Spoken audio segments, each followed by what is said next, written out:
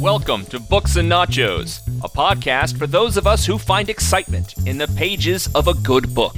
From fiction to nonfiction, graphic novels, and more, we're here to help you find something great to read.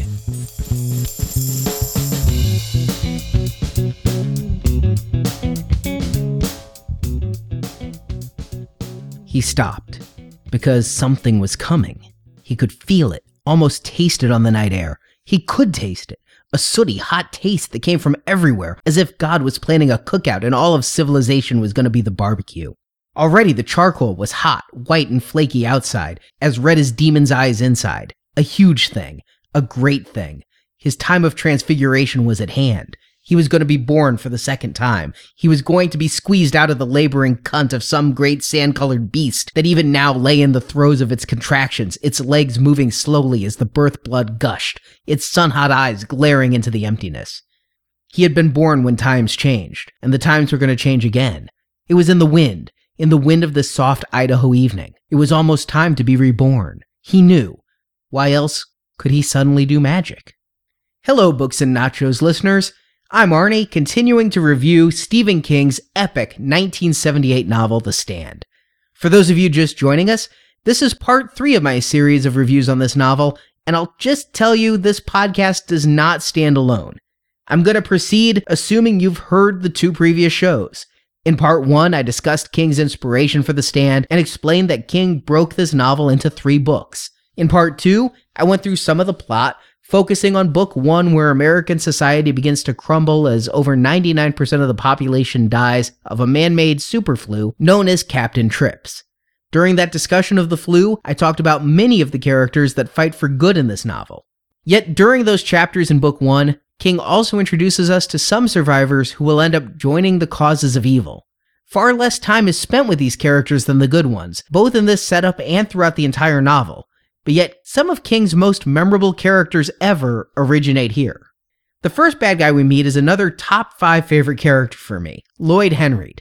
Lloyd is an ex-convict, previously convicted of attempted rape of a Reno showgirl. In The Clink, he met Andrew Poke Freeman, in for assault. But when we first meet Lloyd, he and Poke are on the run after a multi-state murder spree after stealing 16 pounds of marijuana and some guns from the mafia. Lloyd isn't too smart, but he's a fun kind of dumb criminal. The type of guy who doesn't even realize how bad he is. In the early chapters, I didn't much care for Lloyd, mostly because of his sidekick, Poke. Poke is one of those King characters that just kind of annoys me. Every so often, King will write a character a little too broad, one I can't even envision as being a real person. I just would pity any actor having to do this on screen. And one of those is certainly Poke, constantly crying out, "Whoop! Whoop!" and saying he's gonna pokerize people, as in shoot them. Poke is loud and obnoxious, and when they're introduced, Poke seems like the focus character. He's the brains behind their murder and theft. But fortunately, Poke is pokerized pretty quickly, and we're left with Lloyd, arrested and in jail awaiting charges of murder. It's in prison that Lloyd is left when the plague hits. Both inmates and guards die, and Lloyd begins to starve to death in his cell. He bludgeons a rat for food and tries to meter out the water in his toilet, but he's slowly dying, trapped in prison. He even starts to look at the dead man in the next cell as a possible source of food. So of all the characters who survive the plague in this novel, Lloyd's fight is the hardest. It's a too realistic thought of starving to death or dehydrating while trapped. Despite introducing us to Lloyd as an attempted rapist and murderer, the torment he suffers in that cell makes him sympathetic to me. Less sympathetic, albeit only slightly, is Donald Merwin Elbert, otherwise known as the Trash Can Man, a nickname he earned after repeatedly setting fires in wastebaskets. Unlike Lloyd and the other characters I've mentioned thus far, we first meet the Trash Can Man after the apocalypse, when Trash is the last survivor in his small Indiana town. But like Lloyd, Trash Can Man has spent his share of time in prison. But Trash wasn't there for murder or rape. Killing and sex seem to have no appeal to this man. Donald Elbert is categorically insane and a complete pyromaniac. Through Trash Can Man's own rememberings, we see that since childhood he has set fires, and though he tried to resist, there would just be times he'd find himself setting fire to mail in a mailbox, or to a church. As a child, he was institutionalized and underwent multiple shock therapies. and as an adult he tried to integrate with society, taking a job at the Scrub-a-Dubba car wash, yet the call of the fire always remained, and he always ended up burning something. Now that everyone is dead, Trash Can Man doesn't mourn. He doesn't worry about getting food or getting sick himself. He simply sees an opportunity to set fires. His first act after society breaks down is to run to the giant oil tanks outside his house and fulfill his dream of setting them ablaze, seeing how they'd explode.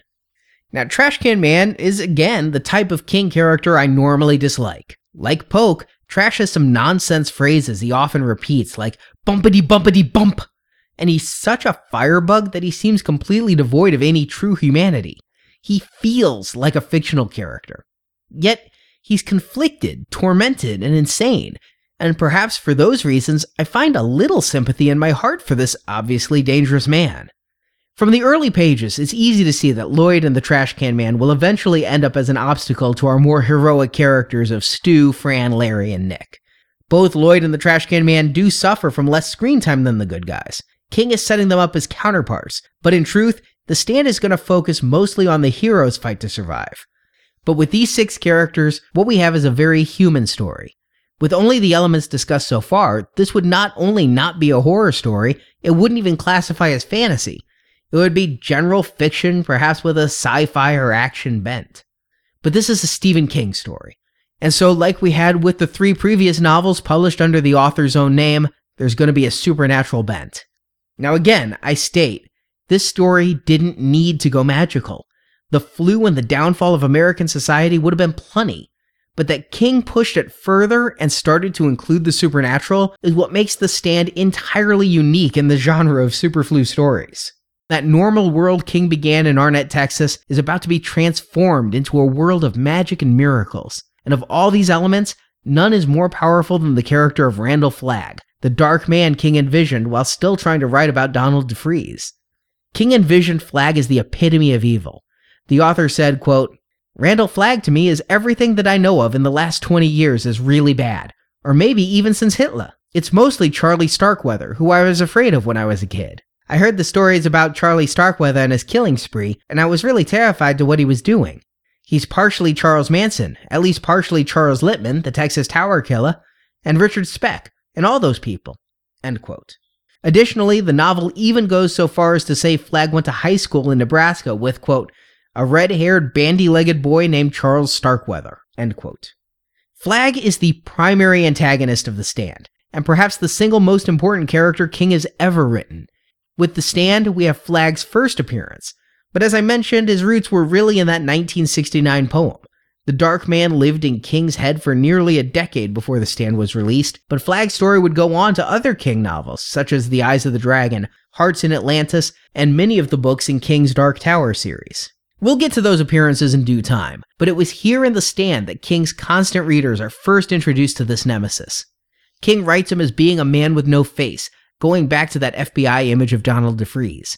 Yes, at times Flagg's face is hidden and people can only see his eyes in darkness. In a later interview, King clarified what he meant though. Quote, "In many ways, that means he looks like anybody." End quote. In the 80s, he said he'd loved to see Robert Duvall play the part. In the intro to the 1990 version, he also mentioned David Carradine for the role, stating, "He's gaunt and demented enough." End quote. King's introduction to this character, in chapter 23 of the extended version, 17 of the original, is captivating. It's reminiscent of King's Darkman poem in the way King writes about Flagg almost as a force of nature. King writes, quote, "He moved on south, somewhere on US 51 between Grasmere and Riddle, now closer to Nevada. Soon he would camp and sleep the day away, waking up as evening drew on. He would read as his supper cooked over a small, smokeless campfire. It didn't matter what. Words from some battered and coverless paperback porno novel, or maybe Mein Kampf, or an R. Crumb comic book, or one of the baying reactionary position papers from the America Firsters or the Sons of the Patriots. When it came to the printed word, Flagg was an equal opportunity reader." End quote.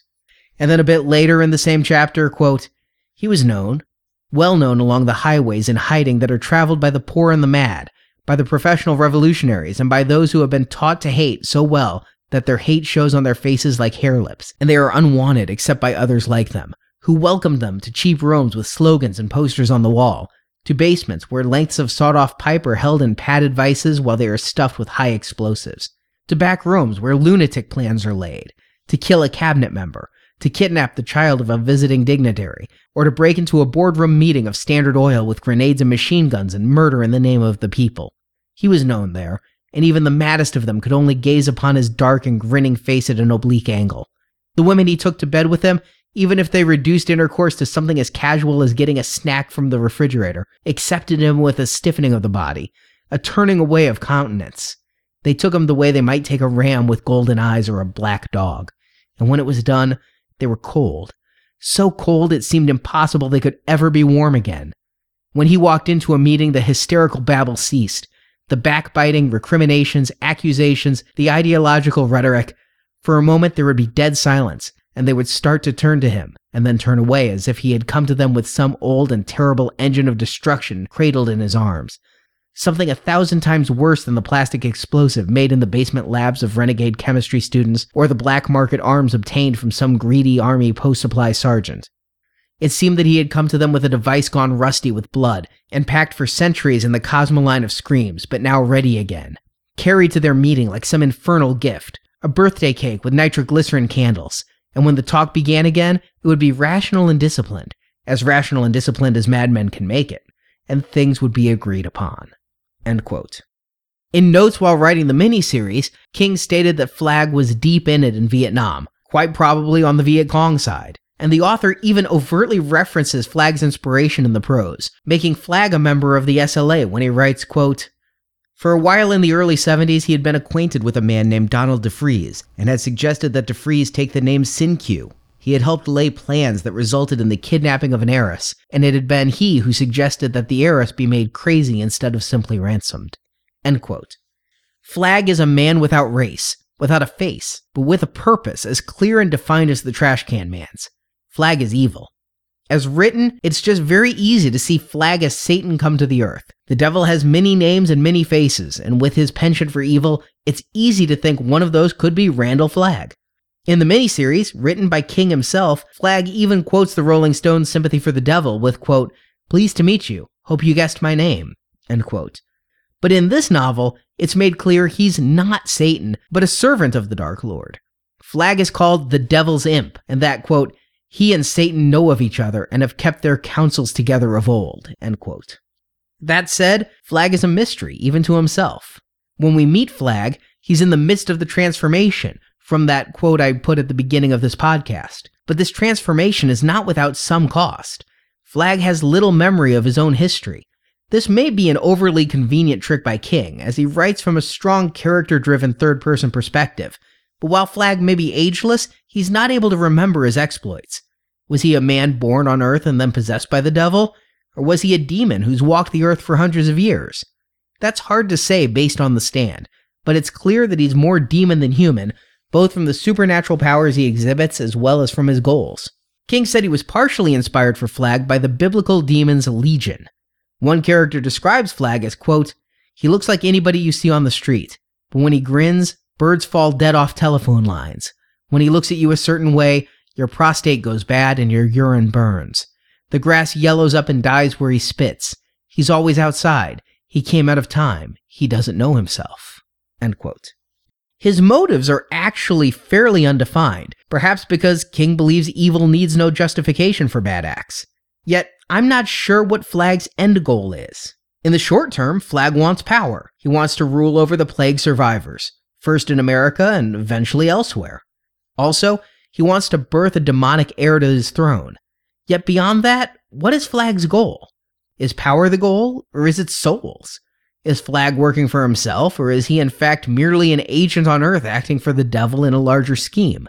It's never defined, but that may be for the best. Whatever scares the reader most about the devil can be projected onto the faceless form of Randall Flagg. One character, Mother Abigail, says of Flagg, quote, "I know what he's about, but not who he is. He's the purest evil left in the world. The rest of the bad is little evil, shoplifters and sex fiends and the people who like to use their fists. But he'll call them. He's started already. He's getting them together a lot faster than we are. Before he's ready to make his move, I guess he'll have a lot more. Not just the evil ones that are like him, but the weak ones, the lonely ones. and the ones that have left God out of their hearts." End quote. While we may not know the what or the how, King does tell us the why, as in, why does Flagg ascend in the aftermath of the plague? King writes one character saying, quote, "The Bible, it don't say what happened to Noah and his family after the flood went down, but I wouldn't be surprised if there was some awful tussle for the souls of those few people, for their souls, their bodies, their way of thinking, and I wouldn't be surprised if that's what was on for us." End quote. Flagg is very likely not even the character's real name, but it is how we're first introduced to this force of evil. He has many names in the novel.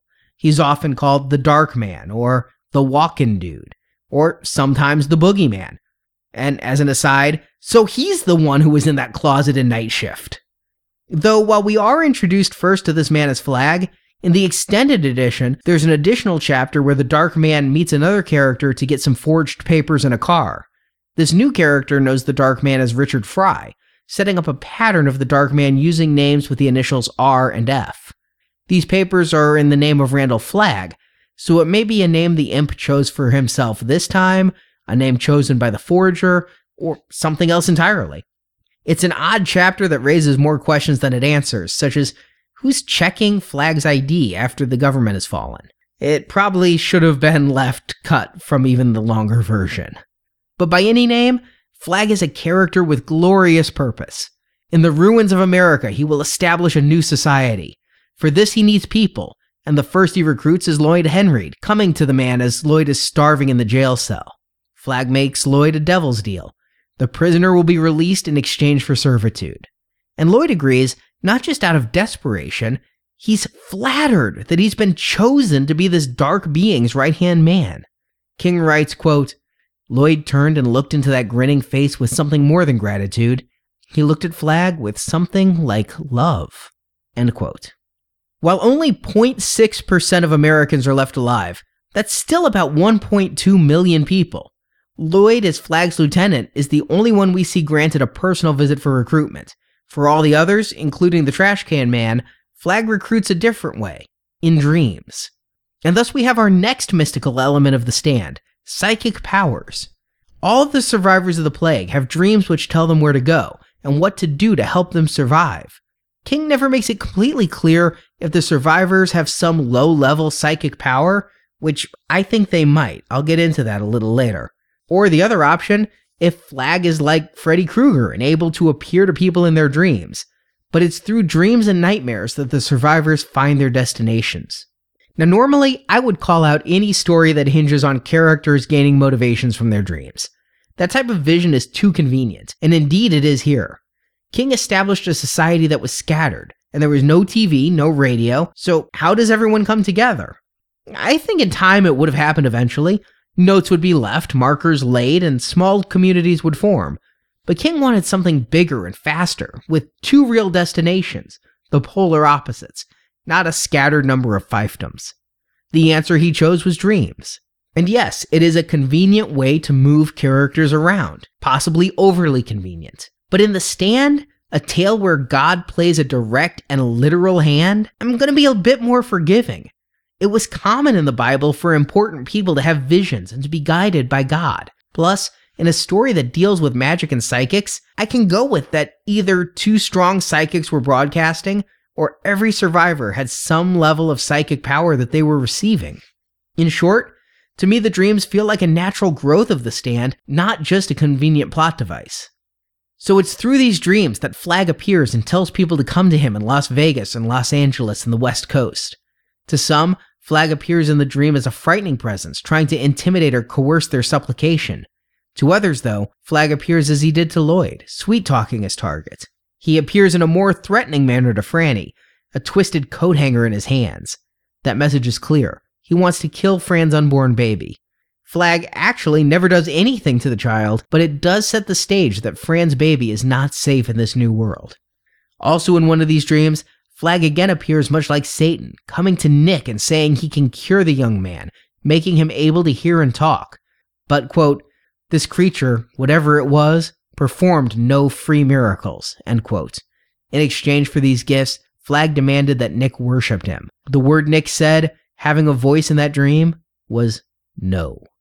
Of course, not everyone said no, And it wasn't just the evil and the insane who were drawn to Flag's camp. According to one character, it's also the scientists and the technicians who go to Vegas because, quote, the tech people like to work in an atmosphere of tight discipline and linear goals, for the most part. They like it when the trains run on time. What we've got here in Boulder right now is mass confusion, everyone bopping along and doing his own thing, and we've got to do something about what my students would have called getting our shit together. But that other fellow, I bet he's got the trains running on time and all his ducks in a row. And techies are just as human as the rest of us. They'll go to where they're wanted the most. I have a suspicion that our adversary wants as many as he can get. Fuck the farmers. He'd just as soon have a few men who can dust off those Idaho missile silos and get them operational again. Ditto tanks and helicopters and maybe a B-52 bomber or two just for chuckles. End quote. So, I suppose I'd find myself in Las Vegas, not because I'm evil, but because I could certainly get some computers and podcasts going. But it's this theme that drove King in The Stand. He didn't just want to wipe out society, but to discuss the dangers of technology. The evil people are going to Sin City, yes, but more than a city that caters to vices, it's a city of neon lights. Flag is working to re-establish order by bringing back the power online, and then working to bring back the weapons as well. Flag isn't building a city of depravity, but one of order. On the surface, it doesn't look bad at all, but punishments are swift and severe. Flag's new society is equated to Hitler's Germany. It was orderly, but deadly to those within and outside. To some, including Larry, Flag is the only dream they have, and Vegas their only beacon. But most people have two dreams.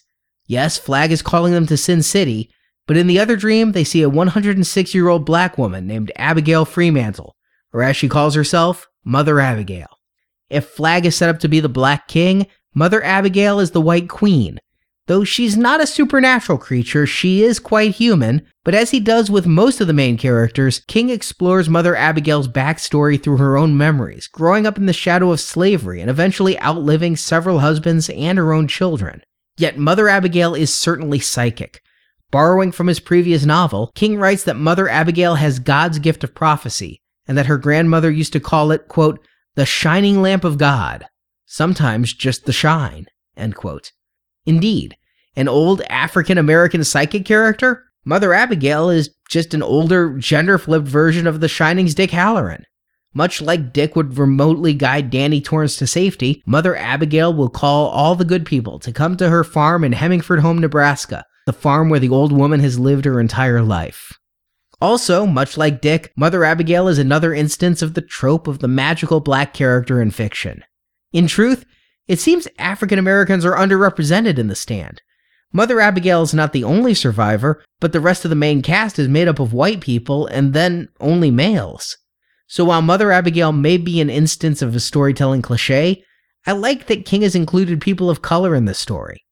I also enjoyed reading the character's backstory of dealing with racism, which could be tricky for a white man to write, but I think King handles it well. The stories of growing up on the farm, playing music in front of the white audience, it really moved me. It might have slowed down the book for some readers, but I greatly enjoyed this look back on this character's 106-year life.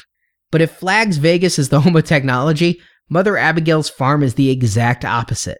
The old woman doesn't even have indoor plumbing, resisting her grandchildren's insistence that she have an indoor toilet. While Flag's people set about with catered food, we witness Mother Abigail slaughter and clean her own chickens and pigs. More than just a woman of the earth, Mother Abigail is a woman of God. Strongly religious, Mother Abigail's gift of the shining does indeed make her a biblical prophet in the same vein as Moses, Abraham, and Miriam. She seems to have a direct line to God and knowledge of what will come. Nick will doubt Mother Abigail speaks to God, preferring Dick Hallorann's thought that maybe it's just psychic power. However, it becomes clear throughout this novel that indeed, God himself is working through this old woman. She's the only survivor on her farm, but she knows that others will be coming to her, and she prepares to welcome them despite her old age and arthritis. And it's here to Hemingford Home that Nick and Stu are called. And Hemingford Home, I might add, is the same town that King wrote about in his night shift short story The Last Rung on the Ladder, and King would later say it's just down the highway from Gatlin, Nebraska, home of the Children of the Corn. And here is the second half of Book 1, as well as the first half of Book 2, and the portion that reminds me most of The Lord of the Rings, a great perilous journey across a great land. As Frodo and Sam had to journey through many dangers to Mordor, we watch our heroes face many trials as they try to reach Nebraska.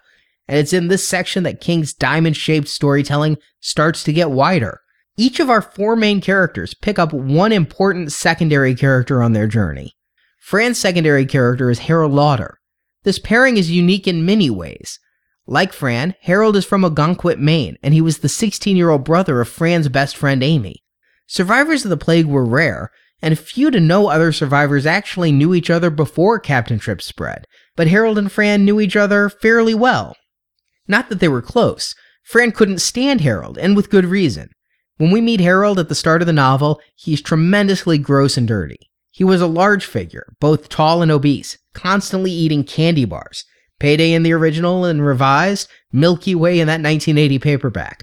He rarely showered, leaving him with greasy hair, zits, and underwear stiff from the remnants of his masturbatory habits. Despite his social ineptness, or perhaps because of it, Harold was also an insufferable know-it-all.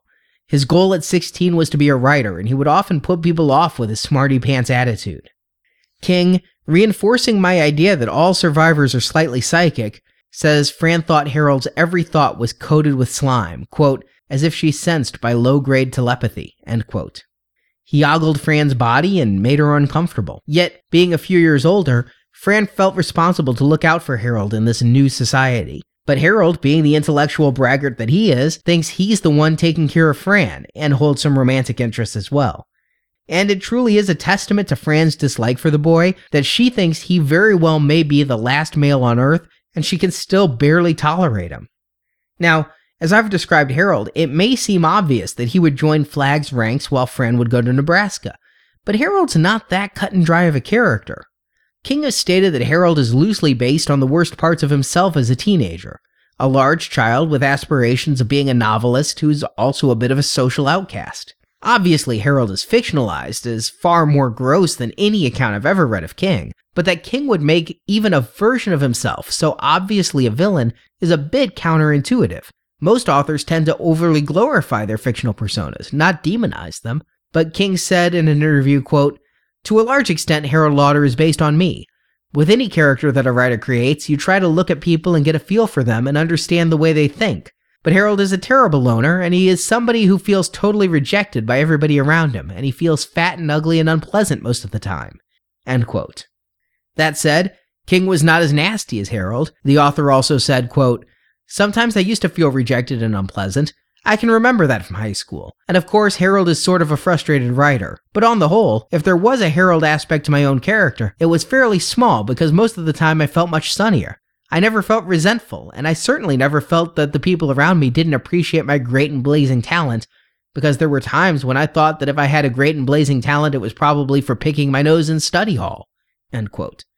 But there's much more to Harold than first appears in the novel, and the complexity is why he becomes my second favorite character, only behind Larry. Throughout this book, Harold has both a physical and mental transformation. Finally forced to leave the confines of his house and explore the world, Harold starts to lose weight and clean himself up. More, his feelings of responsibility for Fran are actually noble and genuine. Yeah, Harold lusts after the college girl, looky, looky, looky, here comes Nookie and all that, but that's not his only reason for looking out for her. In his mind, he loves the girl, with all the good and bad that entails. Like Larry, throughout the course of the novel, Harold becomes a character that could really go either way. But unlike Larry, who I always knew was a good guy, with Harold I saw a bad guy. Fran was right. We'll learn in passages written in Harold's point of view that most of his thoughts are covered in slime. But yet, I still actually believed there was a possibility of redemption. Plus, it's Harold's book smarts that let him know there is a plague center in Vermont, and if any scientists were alive, they'd likely be there. As such, Harold and Fran take off for Stovington, Vermont, leaving large markers for any other survivors to follow. Looking at King connections, let's not forget that Stovington is where The Shining's patriarch Jack Torrance used to teach, and, of course, it's where Stu Redmond was held for study. But while Harold and Fran head south, Stu has escaped the building to head north to New Hampshire, where he meets another important character, Glenn Bateman. As the story progresses, Glenn is a character who becomes vitally important. His role is one I'd actually consider to be a main character in terms of plot. But as introduced and as written in the novel, he stays a secondary character. King never explores Glenn's backstory the way he does many other characters. Instead, Glenn serves as King's mouthpiece. A retired sociology professor, Glenn is the know-it-all that Harold pretends to be. The difference between the two is Glenn is almost always right. Throughout the story, the sociologist correctly predicts the course of society in the wake of America's death. Once the flu is out of the story, it's Glenn who helps predict the bad things to come, from the possibilities of totalitarian regimes to the religious fervor that surrounds Mother Abigail. On page 408, 30% into the book, Bateman hypothesizes the entire remainder of the book, that two societies will spring up, and their focus would be turning on power. He also predicted nuclear wars from bombs left around. Bateman even says he will be forced to go see the Darkman, and that will be the death of him. Everything he predicts comes true, in one fashion or another. Smart and with a quick sardonic wit, Glenn is an enjoyable character on the page, and it's a bit disappointing that a character who would become pivotal in the story's climax isn't given further exploration. But while Stu is seeking out other people, Glenn is more than happy to remain where he is in New Hampshire, along with Kojak, one of the few dogs immune to Captain Trips. It's only after Stu meets Fran and Harold that Glenn agrees to join their troop and seek out society, though sadly it means they must leave Kojak behind as they're taking motorcycles. Thus their trek begins, and picking up many less important characters along the way, it's that foursome that travels west to Mother Abigail. And this meeting with Stu brings about a new aspect of Harold's character. He's possessive and jealous over Fran. Up until Stu and Glenn, Harold and Fran hadn't met anyone else, but now Harold sees in Stu what I do. He's a leading man and a romantic type. Harold is instantly pissy and worried that Stu will make a move on Fran, which, of course, he eventually does.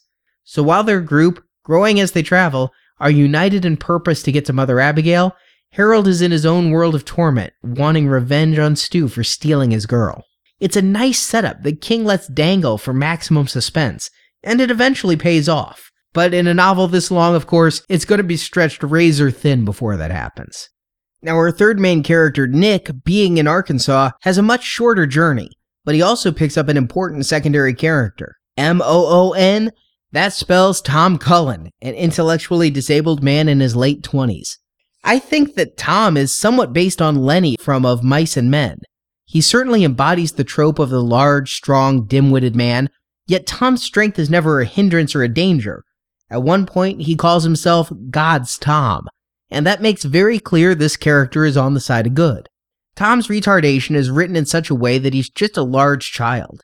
He enjoys playing with young kids, and in the aftermath of the plague, he has the childlike simplicity that he won't even break into stores because stealing is wrong. When Nick eventually breaks that taboo, all Tom wants is to steal some toy cars to play with. But another Mice and Men parallel is that King pairs Cullen with Nick, having the small, wiry guy with the big man. Yet Nick's trials are never ending on this journey, as, of course, Tom can't read and Nick can't talk. Yet Nick is, as I said, a nice guy, and Tom is overly trusting. So the two begin a journey, following the black woman Nick sees in his dreams, without ever knowing each other's names. Honestly, the way King writes Tom is overly simplistic. Less than learning disabled, Tom is just written like an oversized preschooler. More, much like the trope of the magical black person, there's the trope of the magical handicapped person, and King indulges in that here. The God's Tom bit comes when Tom goes into trances, and he seems all-knowing as Mother Abigail herself.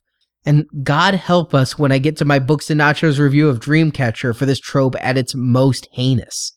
Plus, Tom really overuses his catchphrase, Moon, that spells whatever they're talking about at that moment. Yet the sweet simplicity in Tom makes him hard to hate. Plus, he's paired with Nick, a character I enjoy reading. I think Nick's affection for the big lug is transferred to me as I go along with this. Tom will be given an important role to play, but certainly a supporting one. It's on the road that Nick and Tom encounter a more important character, a farmer named Ralph Brentner. Another good old boy, Ralph picks up Nick and Tom in his truck, and together they begin the caravan to Mother Abigail's. Ralph is a very underserved character in the novel. He's omnipresent, and his common-sense attitudes often save the day for the survivors, but he's a completely unexplored character, and so when he becomes important in Book 3, it's rather shocking. But yet, leave it to my favorite character, Larry, to have the most interesting companions on his journey. Being in Manhattan, it is logical that Larry isn't the only survivor. But this is New York, and most of the survivors are to be feared, especially New York in the late 70s. Larry wanders to Central Park in a haze, walking through stopped traffic, corpses, and the not-so-far-off sounds of gunshots. But it's here that Larry meets Rita Blakemore, a wealthy, middle-aged woman who finds her wealth is suddenly of no use in the new status quo. The older woman finds it hard to handle all the death around her and keeps herself doped up on a good number of prescription pills, and she clings to Larry for help. Larry suggests they travel up to Maine, and Rita agrees.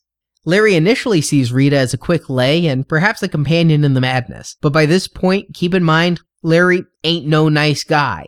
So the more needy Rita becomes, the more he berates her and yells at her.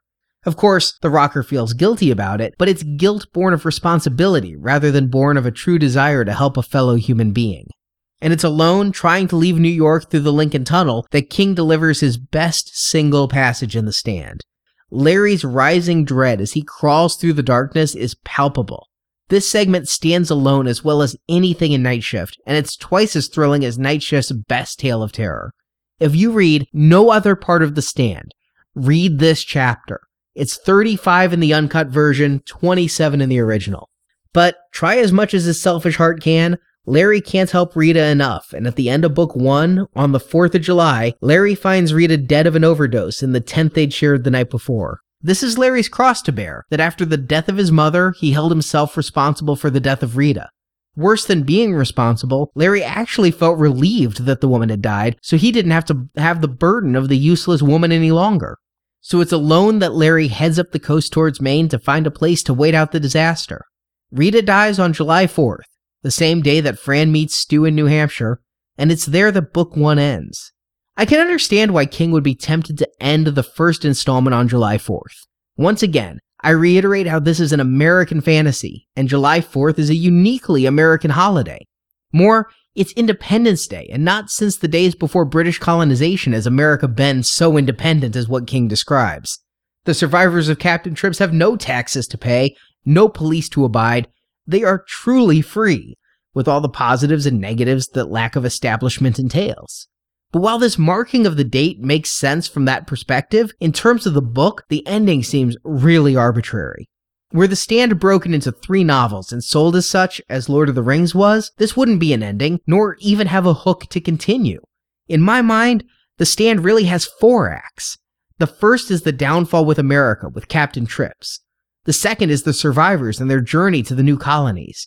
The third is the establishment of that new society. And the fourth is The Stand. If we wanted to make it 3 acts, the first 2 parts could be combined. But I really think book 1 should have ended with either the downfall of society, or better, the first characters arriving at Mother Abigail's.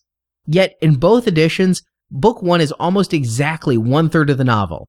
And to judge it alone, if I were just reviewing book 1, I have to say it's about perfect. It has the right number of characters that were properly developed. Yes, many of them are easily identifiable types, such as Stu, the strong Texan, Harold the nerd, Fran the college girl, and Larry the rocker. Yet King's writing elevates them beyond the cardboard characters they could be through showing us each character's history. But none of this is done. We've not yet met all the players, and the journey is only halfway done. To drive this point home, when book 2 begins, entitled On the Border, Larry is still traveling up to Maine. All the other characters are still headed to Nebraska. But in book 2, Larry meets 2 new companions, a former schoolteacher named Nadine Cross and a feral child she had found and cared for that she called Joe. Now I've listed several characters as ones I've enjoyed. Even Stu is a detailed and individual character, though he's frustratingly one-dimensional. But Nadine, of all the characters in this novel, I dislike King's writing of this woman the most. See, despite pairing with Larry, my favorite character, Nadine is destined to join Flag in Vegas.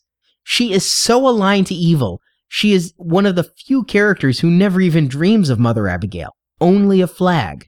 See, Nadine's fate is to be the mother of Flag's heir, and for this purpose she's remained a virgin her entire life. Now first, this plot of Devil Spawn was a bit overdone by the time The Stand was published in 1978. The entire idea of Satan fathering the Antichrist is taken straight from Rosemary's Baby, a book published more than a decade before The Stand. Add to that The Omen, which admittedly was released while King was already writing The Stand, and The Exorcist, released much earlier. But in the 70s, the idea of devil children was frankly overdone. Which isn't to say I don't like the concept. First, The Stand deals with large biblical themes, and the Antichrist is a concept that dates back to the New Testament. Plus, Flag's mission is somewhat undefined. The idea that he must bring forth an even more evil progeny is an idea I can really be on board with. The problem, and it's a rare one for King, is how the story's told. I previously said that Flag's character raised some questions that were never really answered, and that's okay. He's a shape-shifting demon. But the inclusion of Nadine as his baby mama raises far more important questions that King has no answer to. For example, Nadine has always had a sense that she was destined for something, but it's never made clear how much she knows or why she was chosen. Larry, being Larry, tries to sleep with Nadine and the teacher wants to, but she somehow knows that her virginity is important to Flag. King writes, quote, "If she let Larry have her, or if she let any man have her, the dark enchantment would end." End quote. When Nadine eventually reaches Flag, she asks, "Who promised me to you? Why me?" And Flag has no answers. And these questions are important if I'm to feel at all invested in Nadine's character. I can forgive a biblical story where much of the motivation comes from characters seeing it in a dream, but that Nadine is here tormenting Larry with her forbidden sexuality is a plot convenience I cannot condone. We needed something to make Nadine the target. A Satanist mother, an unforgivable sin as a child, a penchant for playing with dark magics, slut-shaming a frenemy. Something had to be there to explain Nadine's loyalty to Flag. There isn't. Nadine is a character simply introduced to make other things happen, and it's drawn out too long with no real payoff. I like the concept of Flag wanting a bride, but I dislike that long before the Superflu, long before Flag's transmutation into his current magical being, Nadine knew something like this was coming, and she was perfectly okay with it. It's not right, because she appears to be a good person. She's a school teacher who loves children, that's why she picked up Joe. And yet, she's just going to turn into a one-dimensional evil bride of Flag. Worse than being a character with virtually no motivation for very extreme actions, Nadine is a wasted opportunity. She could have been so many things in this plot and escalated the action in so many ways. But like Fran, all of this is wasted to turn her into another broodmare. Not much better is Nadine's ward, the boy she calls Joe. I like to think that in King's mind, there was some version of the novel where Joe became an important character. On the surface, he's incredibly captivating, and his backstory is not only engaging, but tragic. Joe's real name is Leo Rockway. He's a 10-year-old boy that Nadine found alone in his parents' home. How long he'd been alone is unknown, but long enough to go feral. He had been bitten and was ill, and Nadine nursed him back to health. But the boy remained savage and would only wear underpants and communicate in primitive grunting sounds. He carries around a butcher's knife the way Linus in Peanuts carries a security blanket. When we first meet Joe, he's savage and stalking Larry. Nadine is following the musician, but keeping herself and Joe out of sight, not sure if Larry would be friendly or dangerous, but she knew she and the boy needed help to survive. But Joe's made up his mind and tries to slit Larry's throat, stopped only by Larry's fast reflexes and Nadine threatening to leave the boy behind. It's in this standoff that Larry meets Nadine. Now, Joe may not impact the overall plot, but he is key to Larry's redemptive arc. When Book 2 starts, Larry has started to embrace his self-centered nature. His relief at Rita's death was Larry's first time thinking it's okay to not be a nice guy. The world had gotten crueler, and he was getting harder in response. This is very clear when Larry meets Nadine and Joe. Larry is more than willing to let Nadine accompany him. She's attractive and can probably watch out for herself. But he demands they leave the boy behind. This is Larry's darkest moment, willing to completely abandon a very young child to the wild for the sake of self-preservation. And again, like so many things with Larry, I get his position. The boy did try to slit his throat. Abandoning him to the elements may not be an ideal choice, or an easy choice for that matter, but I know I wouldn't want to sleep in the tent next to a boy who was acting like Michael Myers with a butcher knife. Nadine refuses. She equates leaving Joe behind to murdering the boy, and that's an act she refuses to do. So, begrudgingly, Larry agrees to keep Joe around, though he confiscates the boy's knife. It's through Joe, however, that Larry starts to find redemption. One night while camping, Larry begins to play music on his guitar. Any song will do except Baby Can You Dig Your Man. And Joe is mesmerized by the music. It's not long before Larry's teaching the 10-year-old psychopath to play guitar. It doesn't take much teaching, as Joe can seem to replicate by ear any song Larry plays, but this is where the man and the boy start to bond, and it's through that bond that both Joe and Larry regain their humanity. It's also in witnessing this bond that Nadine starts to fall for Larry, though she cannot allow herself to be unfaithful to her intended demonic future husband. Yet, while Joe is a useful plot device for Larry, Joe himself seems like some wasted opportunity. Later, we'll discover that Joe is clearly psychic. He can intuit things from other people and slightly read their thoughts. If Mother Abigail is to The Stand what Dick Hallorann is to The Shining, it seems to me that Joe has a bit in common with young psychic Danny Torrance, who also retreated emotionally after some abuse. Yet Joe's psychic powers are an abandoned plot thread as well. Joe's ability to read people does give Larry a bit of insight, but it certainly doesn't change the course of the story at all. It's really a needless instance of psychic powers. Now, if King is trying to say, as I read it, that all survivors have a little bit of The Shining in them, perhaps even that psychic ability is linked to their immunity from Captain Trips, then Joe certainly helps drive that home. Yet with Flag's magical powers, Mother Abigail's communes with the Lord, and Joe the psychic child, the story's really becoming untethered from any sort of reality. All of King's previous novels took a normal world and inserted a single supernatural element. A single girl with powers. Vampires, ghosts. Now we're in a world that seems to have no rules, and honestly, if characters suddenly developed the power to fly or if zombies rose from the grave, I wouldn't blink. King alludes to this being the case in the extended edition. He writes, quote, "How many times in the past few days he had been here had Larry seen someone just stop dead on the street, looking blankly at nothing for a moment, and then go on? Things had changed. The whole range of human perception seemed to have stepped up a notch. It was scary as hell." End quote. I really don't have a problem with this conceptually. If the flu has indeed unleashed some level of human ability, then that would be completely acceptable. But I think it should have a purpose in this story. Not only do these psychic powers not change the course of the plot, I can't even chalk this up to world building because it's so underdeveloped. I have come upon a theory, though.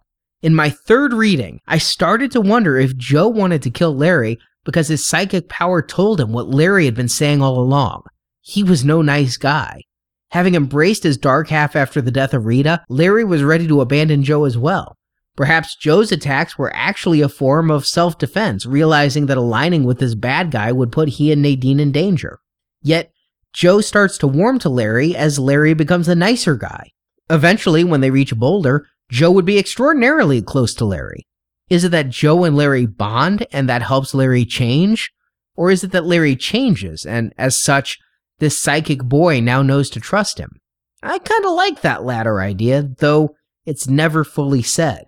King's a master of subtext in the alternate reading. I really do think that's what he's putting here. It's also as Larry becomes nice to Joe that he starts to dream of Mother Abigail. Prior to this, he'd only been dreaming of Flag, but following the path to Nebraska left by Harold. Now, Mother Abigail herself visits Larry in his sleep to beckon him to join her side. And as for Joe, like I said, I have to think King had a greater purpose in mind when he introduced the child.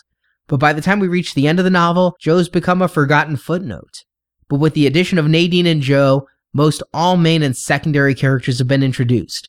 But the group are still on the road continuing their trek. And it's a journey I'll discuss next time in part 4 of our trek through Stephen King's The Stand.